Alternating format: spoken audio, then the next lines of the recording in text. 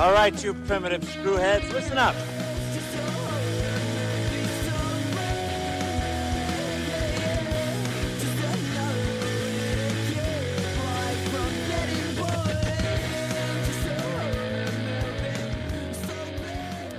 Hello again, and welcome to Primitive Screwheads Talk Horror Movies. I'm Screwhead Dan. And I'm Andrew.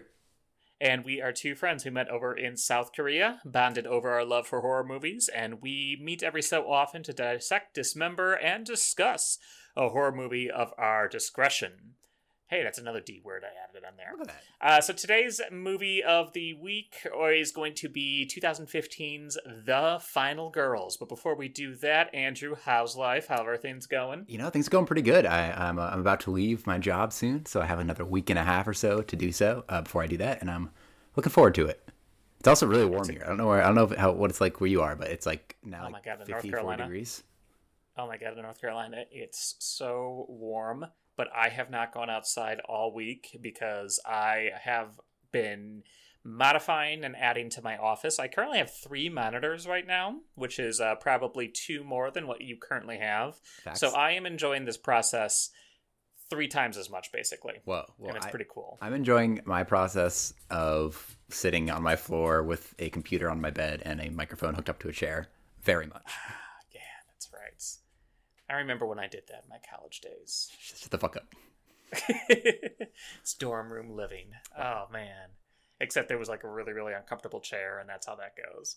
But yeah, no, it's been fun, my little quarantine projects. I have not been traveling for work. I usually travel for work, but I have not been, so I decided to take it upon myself. You know, most guys were just like, hey, I'm going to make sourdough bread. I was just like, I'm going to upgrade my office, and that's exactly what I did. And it's pretty cool, pretty inspired now. I did get some color-changing LED lights, which are really, really cool. So it's nice to, you know, kind of like, this is work mode. This is waking up mode. Ooh, I like this that. is gaming mode. So it's really cool. So I am enjoying it. But I will be traveling again next week and the weeks after that and after that and after that. So unfortunately, I won't have time to enjoy my computer as much as I can. But that's okay, because there's a whole wide world out there. It's all right. Adventuring. Taco will enjoy it. Yes, my cat Taco will very much enjoy it because he is going to have my neighbors and my girlfriend stop over every so often and play with him, and he is going to much enjoy the attention. Yep.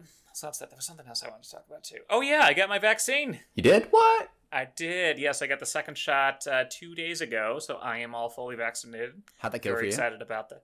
It went fine. I had a little bit of a headache the couple hours afterwards, and then I woke up the following morning a little bit nauseated. So either that was an after effect or I'm pregnant. One of the two. We'll find out. You gotta do a gender reveal. Burn down half a forest. That's true. Really, I gotta do that. It's really important. But yeah, otherwise, life's been good. I'm really, really happy that I've got fully vaccinated before I start traveling for work again, because I do work in a lot of hospitals, all that good stuff. But it is what it is. So yeah. Just as I decided to leave my profession, which is currently teaching, the governor decided to open up vaccines to teachers. And I'm like, morally, even though I could technically do it the next 2 weeks, I'm like, morally, I need to leave those vaccines for the teachers who are going to stay in the profession. And I will get mine when that comes out. But I'm also like, fuck you. Like, good on you. You know. It'll be quick. It'll come faster than you expect, I think. Well, yeah, it seems like they're going to finish vaccinating teachers, they hope, by the end of the month, which is insane. Or at least get the first vaccine in, which is literally just the preamble to them saying they're going to shove all students in the classes. Because they still don't quite understand that just because you're vaccinated does not mean you cannot spread the disease. So kids are still going to be being sent home to their parents who are not prioritized after mingling with other kids. So, you know. Yeah. Precautions be damned. Precautions be damned. Yeah, North Carolina just voted today to open up schools back up. And again, I am very, very happy I'm not in public education anymore. Yeah. And you are too in a week and a half. I'm so pumped. And actually, I think they just fired somebody to replace me. Like, I have like guilt about leaving so much that like I end up staying for an extra week. I more or less gave them a month's notice in the end because I want to make sure they could find somebody to replace me. And they've got somebody. So like that guilt is off my back now, which is great. That's great. Awesome. So let's get into today's movie, which is, once again, 2015's The Final Girls, not to be confused with Final Girl, This is the Towd Strauss Skousen directed movie. It released again in 2015. It's got a 73% on Rotten Tomatoes and a 6.6 on IMDb, as much as we put in there. I know.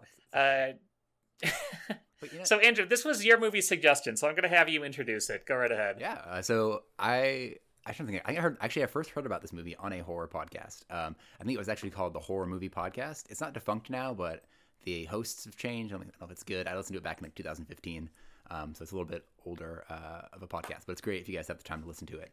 I think the guy who started actually has a new one called, I think, Considering Cinema, I believe, but I haven't listened to it in a little bit. But that's when I first heard about it. They mentioned it, and I had actually hunted it down, and I accidentally watched the movie The Final Girl instead, starring one of the Abigail Breslin, I think her name is, which was really weird because I remember watching her growing up, and so seeing her as like an adult in a movie is kind of weird. So I accidentally watched that first, but then I eventually realized that this was not the movie they were describing. Which I'm sure you were not the only one. Oh no, I think they came out the same year, and they have one of the same actors. Our male lead in this movie is the male antagonist in that film, so it's really weird how that happened. But it's a pretty good movie. It's definitely more artsy than this one is. But no, I saw this movie and I loved it. I thought it was amazing. So when we're talking about movies to watch, I was like, oh, this is a great one. I feel like a lot of people don't know about it, which is surprising to me. So yeah. Yeah. So basically, this movie kind of plays on the trope of the final girl, you know, the Laurie Strode, Ellen Ripley, that sort of thing, where it's the final girl who survives the horror movies, and she's ultimately the one that brings down whatever antagonist is stalking and murdering all of her most likely friends at that point. So it kind of plays on those tropes a little bit. It is more of a horror comedy than anything else. Like, it's definitely not scary at all. And it's more a loving homage to horror movies, especially Friday the 13th. It plays a lot of tribute to. Yeah. Yeah. So, oh God, I can never pronounce her name. Tessa Farmiga is the main character, who is actually the sister of Vera, who is another Scream queen out there as well. She's one of the protagonists of the Conjuring films, and Tessa is also in here as well, and I did not know that. I remember seeing her in an American Horror Story, the first and third seasons, and I did enjoy her acting, but I haven't seen her in much else. No, I think she was in this. She was in The Nun. She was in... Which, again, it's great that she's in The Nun, because a lot of us theorists out there were theorizing that she would... because she's her sister, that maybe, she's like the past connection to the Warrens in the future of The Conjuring, but that was not the case. Yeah. I keep saying, I've seen her a couple things. I know she played like the daughter of somebody in a movie once, but that's my best description I can give you. Yeah, no, she does a great job here. And then Vera's fantastic as well. So I'm really excited to see where these two sisters are going to go in the horror movie genre, because that seems like the niche they're going to stick into. But the premise of Final Girls is, at its heart, is kind of a mother-daughter bonding sort of thing. And this is where I felt... Oh, by the way, too, before we get started, this is actually our second attempt at recording this episode, because one of us started recording, and the audio did not come through. So we decided either we were going to MST3K this thing and kind of dub the audio over, or just re-record it all together. And that person, who was that, Andrew? I think it might be Dan, I think his name is. Yeah, it was that dude. So, my bad, everyone. We're going to be retreading some stuff we've already talked about. Hopefully, we can give a little bit new insight on that front. But anyway, let's get to it. And just so you guys know, all the jokes that Dan makes are clearly mine that he stole from my first go-through. just tossing that out there. Any great jokes, that they were mine, clearly. It's fair. I do use jokes all the time. I'm the type of person who thinks up a good joke, and I was just like, hey, that was a really good joke. I should tell it again to all of my friends. So I would tell it to my girlfriend, and she would be like, Dan, you told that joke to me 3 times already. And I was just like, did I? Oh, yeah, I should have really write a list or a check off or something like that. Speaking of that, actually, we had a student recently who got angry because students mentioned that he made the same joke over and over again. And the teacher asked him, but do you? He's like, yeah, I do. But because he was angry so that somebody told him that you've made that joke 3 times before. And he was like, got really angry about it, and they had to pull him aside, and they asked him about it. He's like, I did make that joke like 8 times. Like, so they're like, what are you angry about exactly? And he's like, I don't know. So,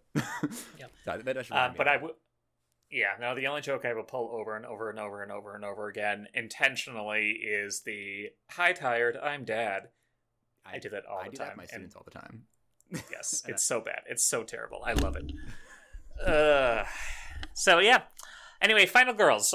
So again, it's a horror comedy starring Tisa Farmiga, and then also Malin Ackerman plays her mother. And the best way to describe how this movie kind of proceeds is it starts off with a failed audition.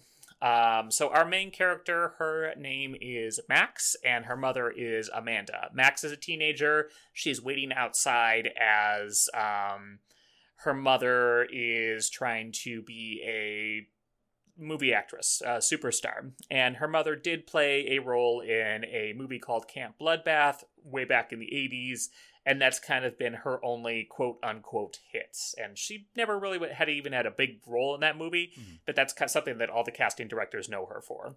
Long story short, after another failed audition, we get a little bit of bonding moment. It seems like the mom is a little bit of a fuck-up, but she's really, really trying to do best by her daughter, and her daughter does love her very much. But unfortunately, there's a car accident, mom dies, and the whole movie is Max kind of dealing with that death of the mother, because not only does everyone know her mom, well, not everyone knows her mom, but everyone knows this Camp Bloodbath series, and she runs into a group of friends who are really, really into it, and they decide to go to a midnight screen together and invite Max because she's related to one of the actresses.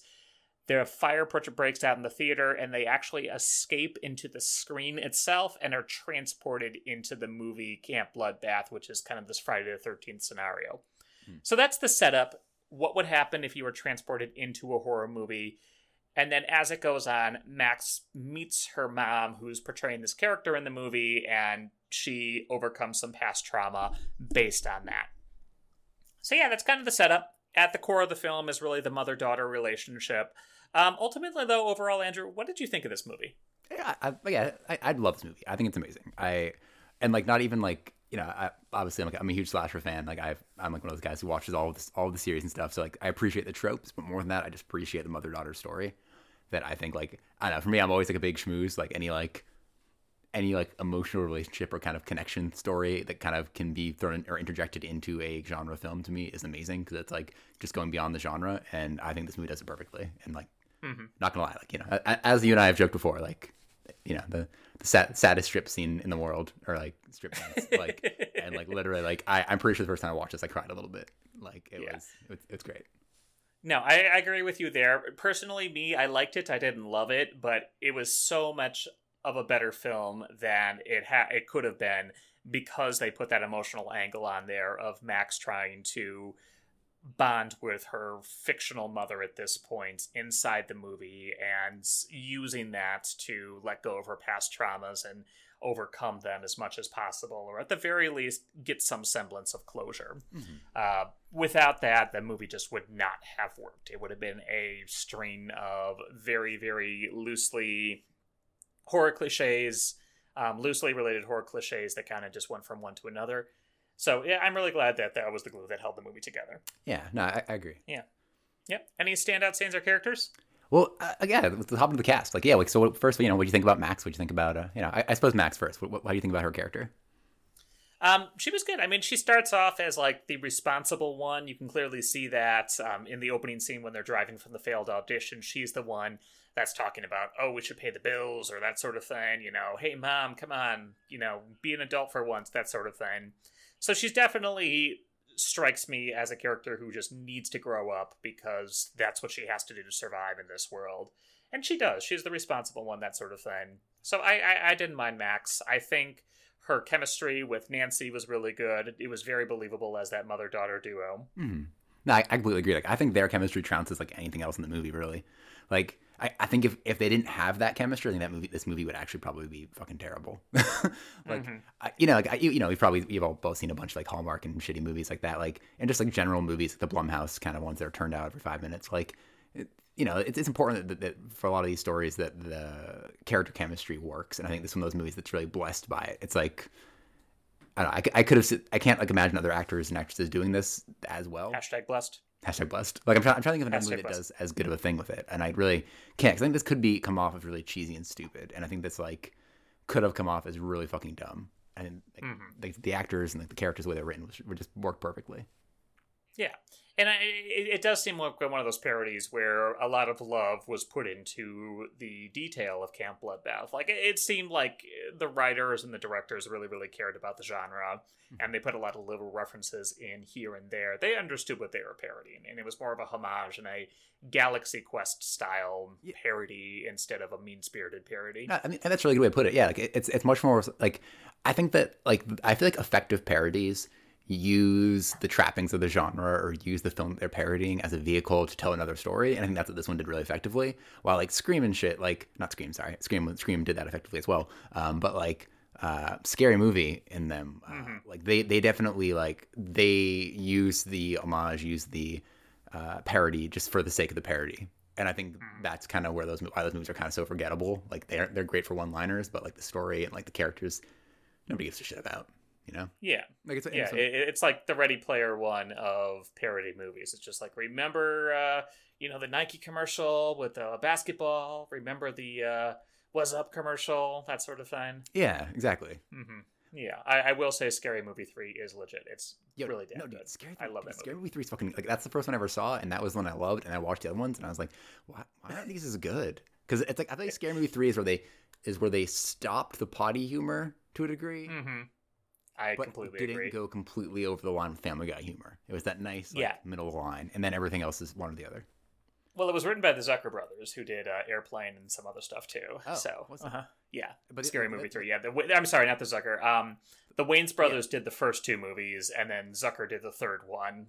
So he like massive parody background. Oh, thank God. Okay. Anyway, no, back to Final Girls. Good to know. But yeah, I thought Max is a great character. What did you think of the other cast? Like, I know that when we first recorded this, I had my going off on I can't remember her name now. My favorite character in this fucking movie. Crap, what was her name? Tina. Yeah, how fucking great was it? Tina? No, it wasn't Tina. No, fuck you, not Tina. Vicky. Paula? Vicky was the best character. But we'll talk about her later. But what do you think of the boyfriend, who I still don't know the name of, in either of the movies he was in?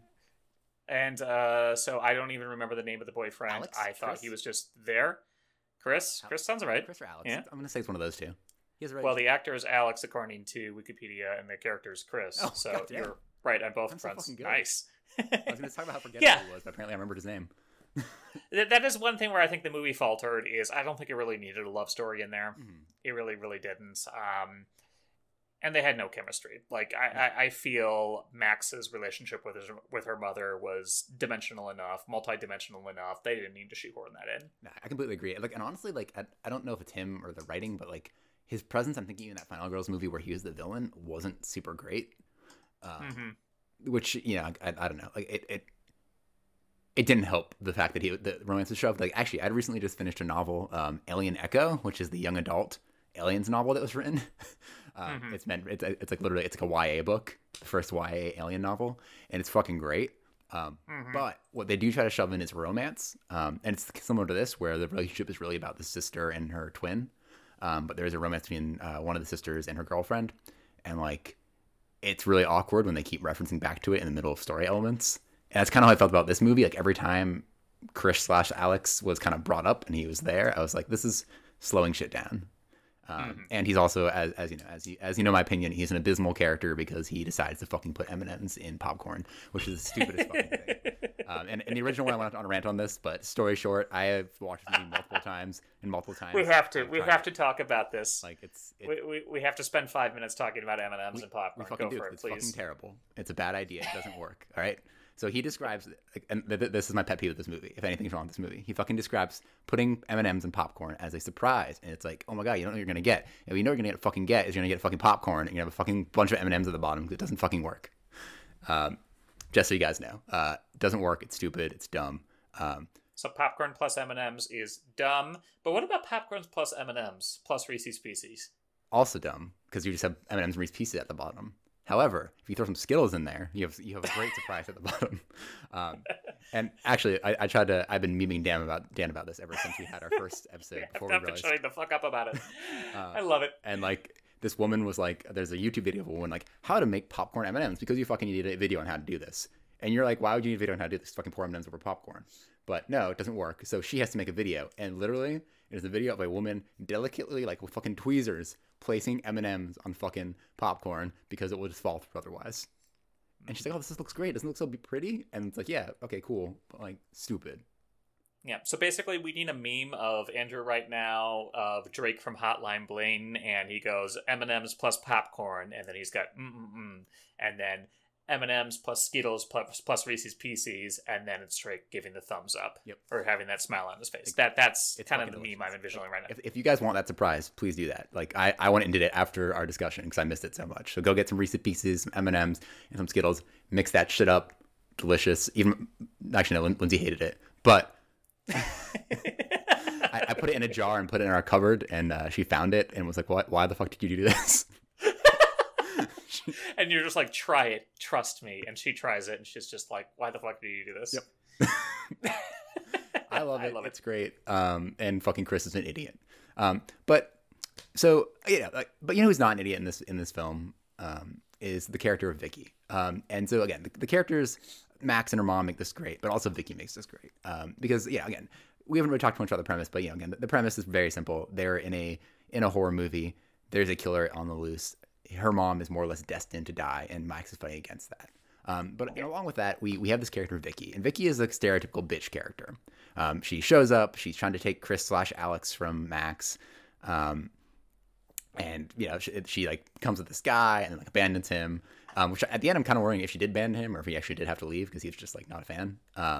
Because it seemed would jive better with the character that we kind of meet later on in the story. But basically, she's the rival, the love rival. But we also learned that she's kind of was Max's best friend prior to her mom dying. And like, it's such like a about face, but in like a good way. Like, it's such like, I think one of the biggest reveals of this is her as a character, because she goes from being this bitchy character, again, in every fucking 80s movie, to kind of opening up and talking to Max and our crew about how like she used to be Max's best friend. And then when Max's mother died, her kind of depression that she went through had her withdraw from everybody, and Vicky wasn't able to like access her. So like their friendship died as a result of, like Max's, sadness and grieving over her mother and how that affected the people around her. And I thought that was like a really nice thing and like really surprising for a movie like this. Yeah, definitely. Yeah, I agree. I felt like it would have been really, really easy to villainize this character and kind of play the toxic female friendship angle, but they didn't. Like, Vicky's reasonings for growing apart from Max are valid, and I did really like how they brought that. Yeah. Well, like, and even and there's even that great scene where like she recognizes that she's kind of the villain. Like, there's a scene where they're all talking, and again, like the characters in this movie aren't idiots. I feel like in a lot of these movies we see these characters who go into this, fictional situation that theoretically their culture and like the cultural zeitgeist, like they know of. Like if we popped into a zombie movie right now, we would know the rules at least, or the basic rules. We would know like, don't go out alone. Don't go walk up to the person who's coughing on the ground and falling over. Like, there's a bunch of ideas that we know. Always double tap, do cardio, blah blah blah blah blah. Yeah, exactly. Like these characters are like, they're like, they're more or less horror fans. Like, obviously Vicky's not as much of one, but she like appreciates the culture of it, and she's been inundated with it enough. And it's great. Like, she mentions at one point, she's like, I'm the bitchy character who, and it's the third act. So like, I've outlived my story, because she identifies that, yeah, she's been kind of a bitch to Max, and that is her in the story. Yeah, and it's a really sad scene, because she's just like, I'm the bitch character. I'm that stereotype. That means I'm going to die a very, very gruesome death. And she's basically resigning herself to that. And it's a really sad scene. No, it's so sad. It's so good though. But yeah, it's really good. Are there any other characters who stood out to you? I mean, like, I did like Duncan. I thought, and I think you mentioned this last time, they used him just the right amount. He's the nerdy brother friend who is way, way, way too obsessed with these camp bloodbath movies, and he's actually the person who asks Max to come along. So ultimately, this is kind of his fault. He's the catalyst of it all. But the entire time during the beginning of the movie, he's saying, oh, this is what we do now, or this is what happens next in the movie, that sort of thing. Mm-hmm. And Thomas Middleditch plays him, which he was the main character of Silicon Valley, and I really like him. I think he's just fascinating to watch, and he plays the role really well. Mm-hmm. But thankfully, they take him out of the story relatively early on, so it ups the stakes a little bit, and it's not just him leading the group through the rest of the thing. So I agree that. The other character I really, really like is Adam Devine as Kurt. He's so good. He's so good. So he's the dumb jock that just wants to bang everything over and over and over again. And they basically take that dial and turn it up to 11. He is just constantly making terrible flirtation jokes, making references to sex and banging all over. And he's just a piece of shit too, like over and over again. He's also a huge homophobe, which the movie plays with a little bit. I'm trying to find the one he says to Chris. Well, and while you find that, like, and the way to kind of contextualize these characters is like, you know, our main cast are people from the real world, quote unquote, come into this world, and in this world, you know, the characters are developed as much as the script develops them. So everybody's more or less locked into their role. So the girl Tina, who has sex all the time, that is her drive. The girl, like her mom, is like the good kind of homely girl, and that's her character. And like, there's the hipster kid, and then Adam Devine's character, like, he is literally the fucking, like, the pig-headed sex guy in all these movies. And like, the fun thing about it is, like, you know, they work in these movies in small doses, but it's the idea that like these characters can't break this character. So like he never becomes a normal person because he can't, because that's how he's written. And it's like, it's that kind of thing with, I think, is amazing. Like, it's not only is like, are we writing this character like obnoxiously over the top, but also like, oh, it makes sense because like that's all he ever is in the movie. So he has, he can't grow. He's not rounded at all, and he can't be rounded. Mm-hmm. Yeah, no, he the quote is literally, "What are you, a homophobic slur?" And then Chris goes, "Well, my dads are gay, so shut the hell up." And then he goes, "Yeah, right, gay guys can't have kids. They're too busy going to discos and having sex with each other. It's actually a pretty cool lifestyle." And like, there's that moment of, wait a second, maybe my beliefs are wrong.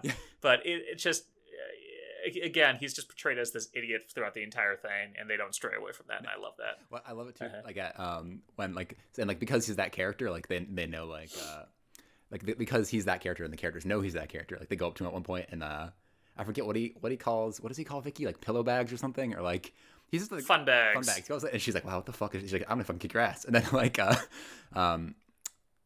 Duncan.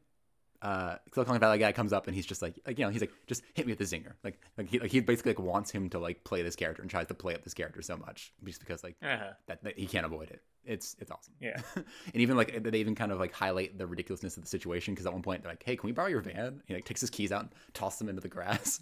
And it's just like, good luck. And like, why would you? Those are your keys. Why would you do that? Like, theoretically, in your head, you're gonna leave at some point, right? Yeah. So what about Tina? Tina's fucking great. Tina's great too. Yeah, Tina, like, again, Tina is that character. Tina is like our childish like sex fiend that we meet in all these movies, who is just like, all, you know, always wants sex. Who's that Christian? Who plays Marty's dad in Christian Glover. Christian Glover. It's like him in Crispin Glover in is it the Final Friday 13 Part 4, where he's just like constantly trying to have sex with people. Like, it's she's basically that character, and again she can't. It's slightly tragic because she can't break out of it, and it's But I mean, they literally have to resort at one point to prevent her from, you know, doing a striptease and having sex with other people. They literally have to prevent her by like taping her up to a life vest and putting oven mitts on her hand and stuff like that. It's ridiculous. But again, it's kind of sad too, because these are the stereotypes that these characters kind of put on themselves in, or not put themselves in, but the way they were written, and they can't break out of that mold, which is what they are in the old horror movies. So yeah, and I think, and then, like, that kind of ties into the tragedy of her mother's character, and like kind of the main heart of the story, because you know the aside from Max losing her mom in this story, her mom, you know, Max never tells her officially that she's her daughter. She kind of implies it at one point, but never really says it. And in the story, Max's mom is she's the homely character who gets killed after she first has sex. Like she's a minor character. She's not the main character. She's not the final girl. And as a result, like, that's her personality. Her personality is that she's an insignificant person, essentially. She's like the homely, insignificant character. And like, her trying to break out of that is a lot of the movie. It's this idea that like, of Max coming to terms with the fact that this isn't actually her mom, and that like, yeah, but she also has these motherly aspects to her. And I think that I think again, as you keep saying, it's the tragedy of these characters that's who they are, and like even the funny characters like Kurt, like it's just this, like they can't escape who they are, and Max desperately wants her mom to, and like even though the movie will not allow her to. Yeah, definitely, because that's one of the big cruxes of the conflict in this movie is Max really wants to find a way to let her mother survive, but ultimately, you know, she's still a fictional character, and there's no way they can make it out. So that's that. Yeah.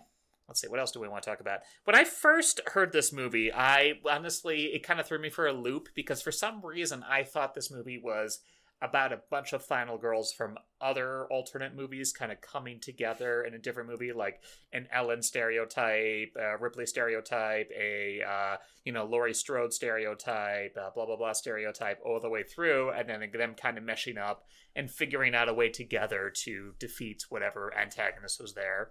So that threw me for a loop. Admittedly, I think there is a book like that. I can't remember. I think there's also a movie like that as well.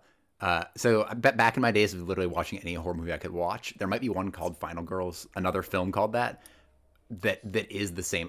There's a movie about, and also a novel, because I listened to the audiobook at one point.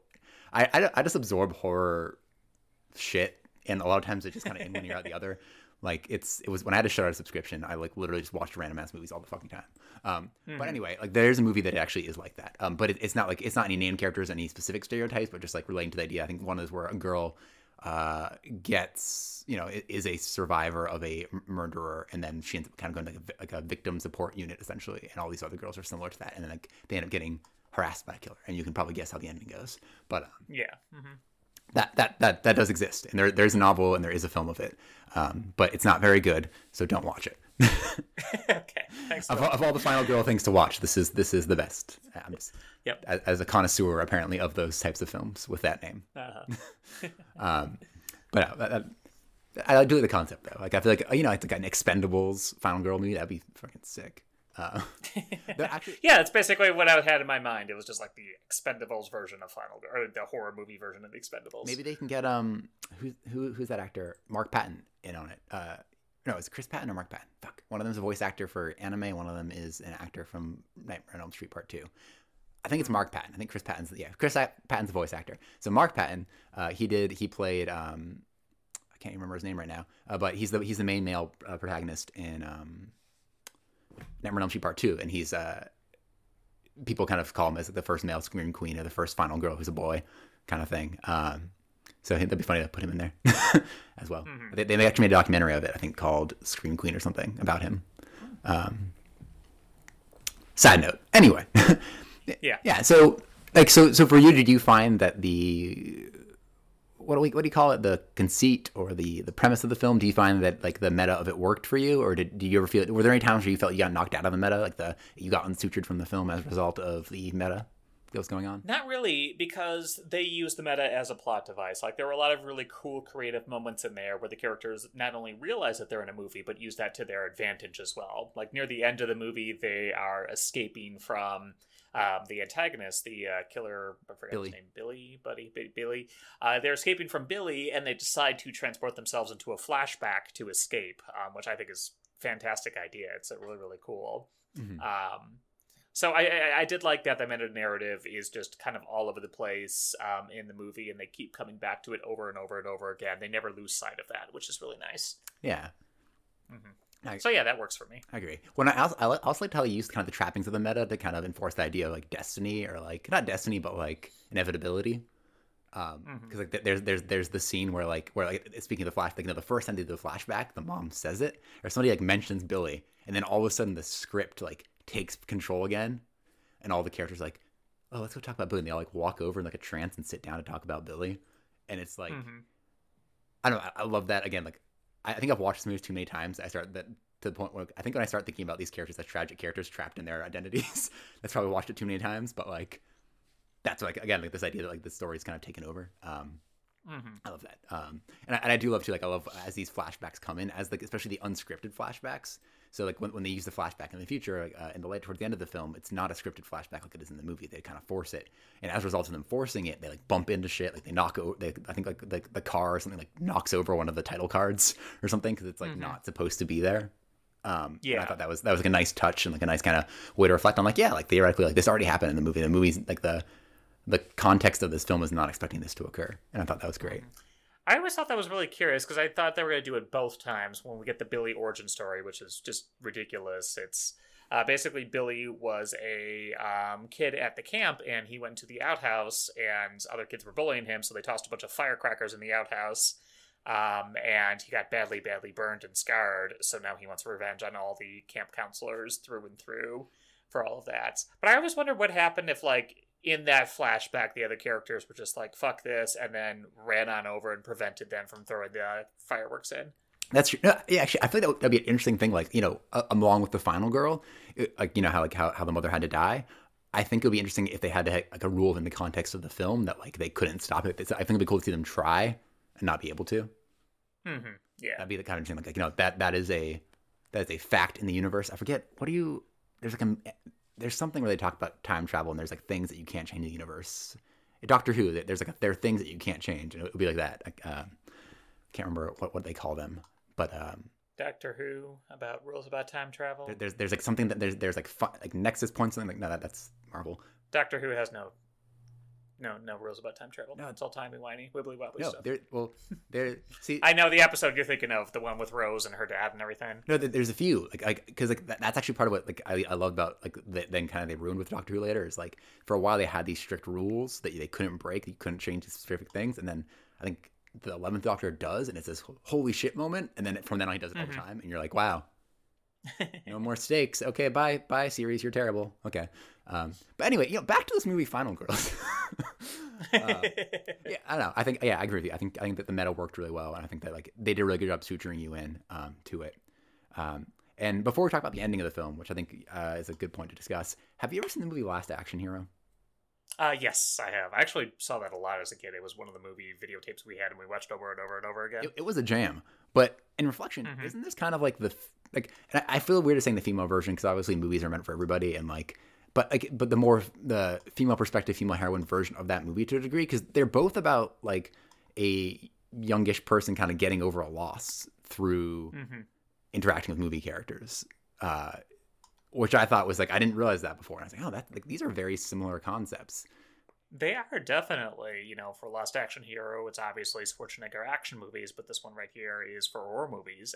And I mean, definitely there is a lot because the mother-daughter relationship is a huge part of that. And both of us are cis males. And I'm sure there's a lot of personal reflection or personal experience that we miss because of it. But ultimately, I think they did a decent job presenting that. No, and I think like it's the idea that's universal. And again, I think it's a lot of times like, you know, they talk about kind of films and the voyeur or whatever, like the filmic lens is from the male perspective. Is what, you know, they always say that, like, you know, it's from the male, like most movies are viewed from the male perspective. It's why like the male gaze is such a thing. And I think that this kind of proved, and like as a result, a lot of people say that, like, you know, you can't have. All right, that's like that was a lot of like dumb excuses for why like movies weren't starring women as much as like, oh, men are the ones to pay to go see them, and like, which is bullshit. And like, you know, obviously this movie was directed by a man, I believe. But like, you know, it goes to show that, you know, the stories are universal regardless of the gender, and that like that's, again, that excuse is bullshit. But I do think it's interesting that if we kind of compare The Last Action Hero to this movie as kind of like analogs to each other, or like if we do think of them as like the different focuses based on kind of the audience they're designed for, or the story that they're telling, like I think it is very telling that in The Last Action Hero it is a lot about what's the boy's name, Danny, like, you know, it is about Danny's relationship with his parents, and like I think his mom gets robbed or something like that, or early in the movie. I can't remember exactly. You probably remember better than I do. But like in the end, there is still this big villain present throughout the whole thing, and the climax of the film is them beating that villain. Well, in this one, the climax is more like the consolation between the mom and the daughter. Yeah, it's the daughter letting the mom go, basically. Yeah. And getting that closure that she never got before in the third saddest trip teen sees I've seen this year. Wow. I needed to bring that joke back. I hope mine is somewhere on there, though. But like, I just think that's interesting. Like there was once I watched a TED Talk about this guy talking about male and female movies and kind of like the ones that are geared towards what, and like what makes a better movie. Like, would you rather have the story of like Brave, of like a mom and a daughter reconciling to defeat evil essentially, or to overcome an obstacle, or would you rather have like the boy going to go kill the villain and that's how it ends? And it's like, and like what stories are more valuable? What stories would you rather have your kids learn? And he more or less posits that these like male go get it story aren't really beneficial to kids in terms of like their development. And I think that's kind of this idea. I'm like, well, actually, Action Hero is a fun movie and I loved it as a kid, but like in terms of kids and messages and kind of emotional story, I feel like a parody Final Girls horror slasher movie does that better. I don't know. But yeah. Anyway. No, I think it does a good job with that. Anyway, let's wrap this up. Yeah. So any final thoughts on Final Girls? Well, I just want to wrap you up, or not wrap you up. Wrap me up, baby. It's probably that striptease. But so the ending, and again, I mean, this thing that we discussed a little bit last time, but like that, did you feel the ending? And again, like we spoiled a lot. I don't think I think that's kind of what we do in this podcast. But like the ending, the ending, they wake up and they're more or less in the second film. Were you a fan of that ending? Would you have preferred a different ending? I thought it was a good zinger to end on. Definitely, it kind of left you feeling a little bit deflated. But I mean, like you mentioned before, the emotional crux of this movie was Max letting go of her mother and regaining that confidence. And the very, very final scene where she's just like, oh, hell no, and just immediately rushes to attack the bad guy shows that she's overcome that. So I feel like her character arc is complete in that way. And this is something we talked about before. If they did do a Final Girls 2, I would like them to explore something different. Like not the Friday the 13th slasher genre, but maybe another horror genre, because it really, I don't see anywhere else for it to go once that character arc is complete. It would just be retreading the same ground except worse. Yeah, no, and I was thinking about that too. Like, actually, you saying that reinforced it. Like, yeah, I don't know, like, they could make a sequel movie, but it would feel, I think there'd have to be some inspiration behind it, or just be a sequel for sequel's sake. Like, because, yeah, like, the story was closed with Max's coming to terms. Like, the one thing I could think of would be, like, some other character's journey. But I feel like a lot of the characters, like Vicky and them, like their journey kind of came around, which is great. Like, I guess her friend and Chris/Alex's story didn't really go anywhere, but so I guess they could develop them, I suppose. But yeah, I wouldn't want to see, like you said, I wouldn't want to see the sequel of Billy. I wouldn't want to see them survive the sequel of Billy, because at that point, again, what's the story? I guess getting back to the real world, but that wasn't the point of the story, really. Like, getting back to normalcy wasn't the point of the story. The point of the story was Max coming to terms with their mom, which is kind of a weird story if you think about it. It like more or less leaves the major plot elements unresolved in order to resolve a character arc, which is great, but not usual in film, I feel like. Yeah, no, it's weird. But yeah, I agree. I don't know what a sequel would look like, but I feel like last time we came up with something, but I can't remember what we came up with. Damn it, Dan. People, just so you guys know, we had a great conclusion last time. I just don't know what it was. It was probably something really genius and amazing. So just imagine that right now. Imagine probably the most amazing thing you've ever heard of, like Skittles mixed with Reese's Pieces and M&Ms. Something similar to that. I honestly think that's what we brought it to, because we kept interspacing it over and over and over again. All right, so please try your Skittles /M&M/Reese's Pieces combo and let us know on any of our social media accounts what you think, so we can settle this argument once and for all. I still have not personally tried the trifecta, but maybe that's something I could do. No, that's something I can do next week, because I'm using my company's credit card when I'm traveling. And they'll be like, "Did you buy Reese's, Skittles, and M&Ms?" I'm like, "Yes." And like, what did you do? They'll with be like, "Don't judge me." Like, we don't allow that shit here. Fuck off. But before we go, Dan, actually, I mean to ask you: have you watched any other movies you could suggest, or any? Not at the moment. I got 2 on my list right now that I want to check out. What are those? That I have not. Probably one of these tonight. Possessor, I've heard really good things about. I've heard good things about that. And also, too, someone mentioned The Wailing, which is really good. Oh. Apparently, the director is coming up with another one, too. Yeah, watch that. It's a Korean film, I think. I think so, too, yeah. So both of those are kind of on my list. I'm going to get around to them whenever I can get around to them. Nice, yeah. I've heard really good things about The Possessor. I need to check that out at some point. Yeah. Awesome. Yeah, cool stuff. All right. Well, thank you so much to our opening band. That is Teddy's Atlas with the Son horror movie story. You can get that off the album Children of the Corn. They're good Canadian boys. Do we have our next episode planned yet? Did we still want to do Ouija Shark? Ouija Shark? We did want to do Ouija Shark, because I wanted to make a whole bunch of Baby Shark jokes. Oh, yeah, Baby Shark. That might be a fun one to explain the plot of. That I think that will be like a fun one. like I know we have as of this season not been doing as much like plot explanation and just kind of more discussion. I think that one might be fun to explain the plot of because it's probably shitty. So I feel like that one might be fun for that. I don't know. I think that would be. I imagine there's not much plot, so like the plot explanation will be like a few sentences, and that will be done. Sounds good. All right, awesome. Well, thank you so much for listening all, and have a wonderful day. Bye.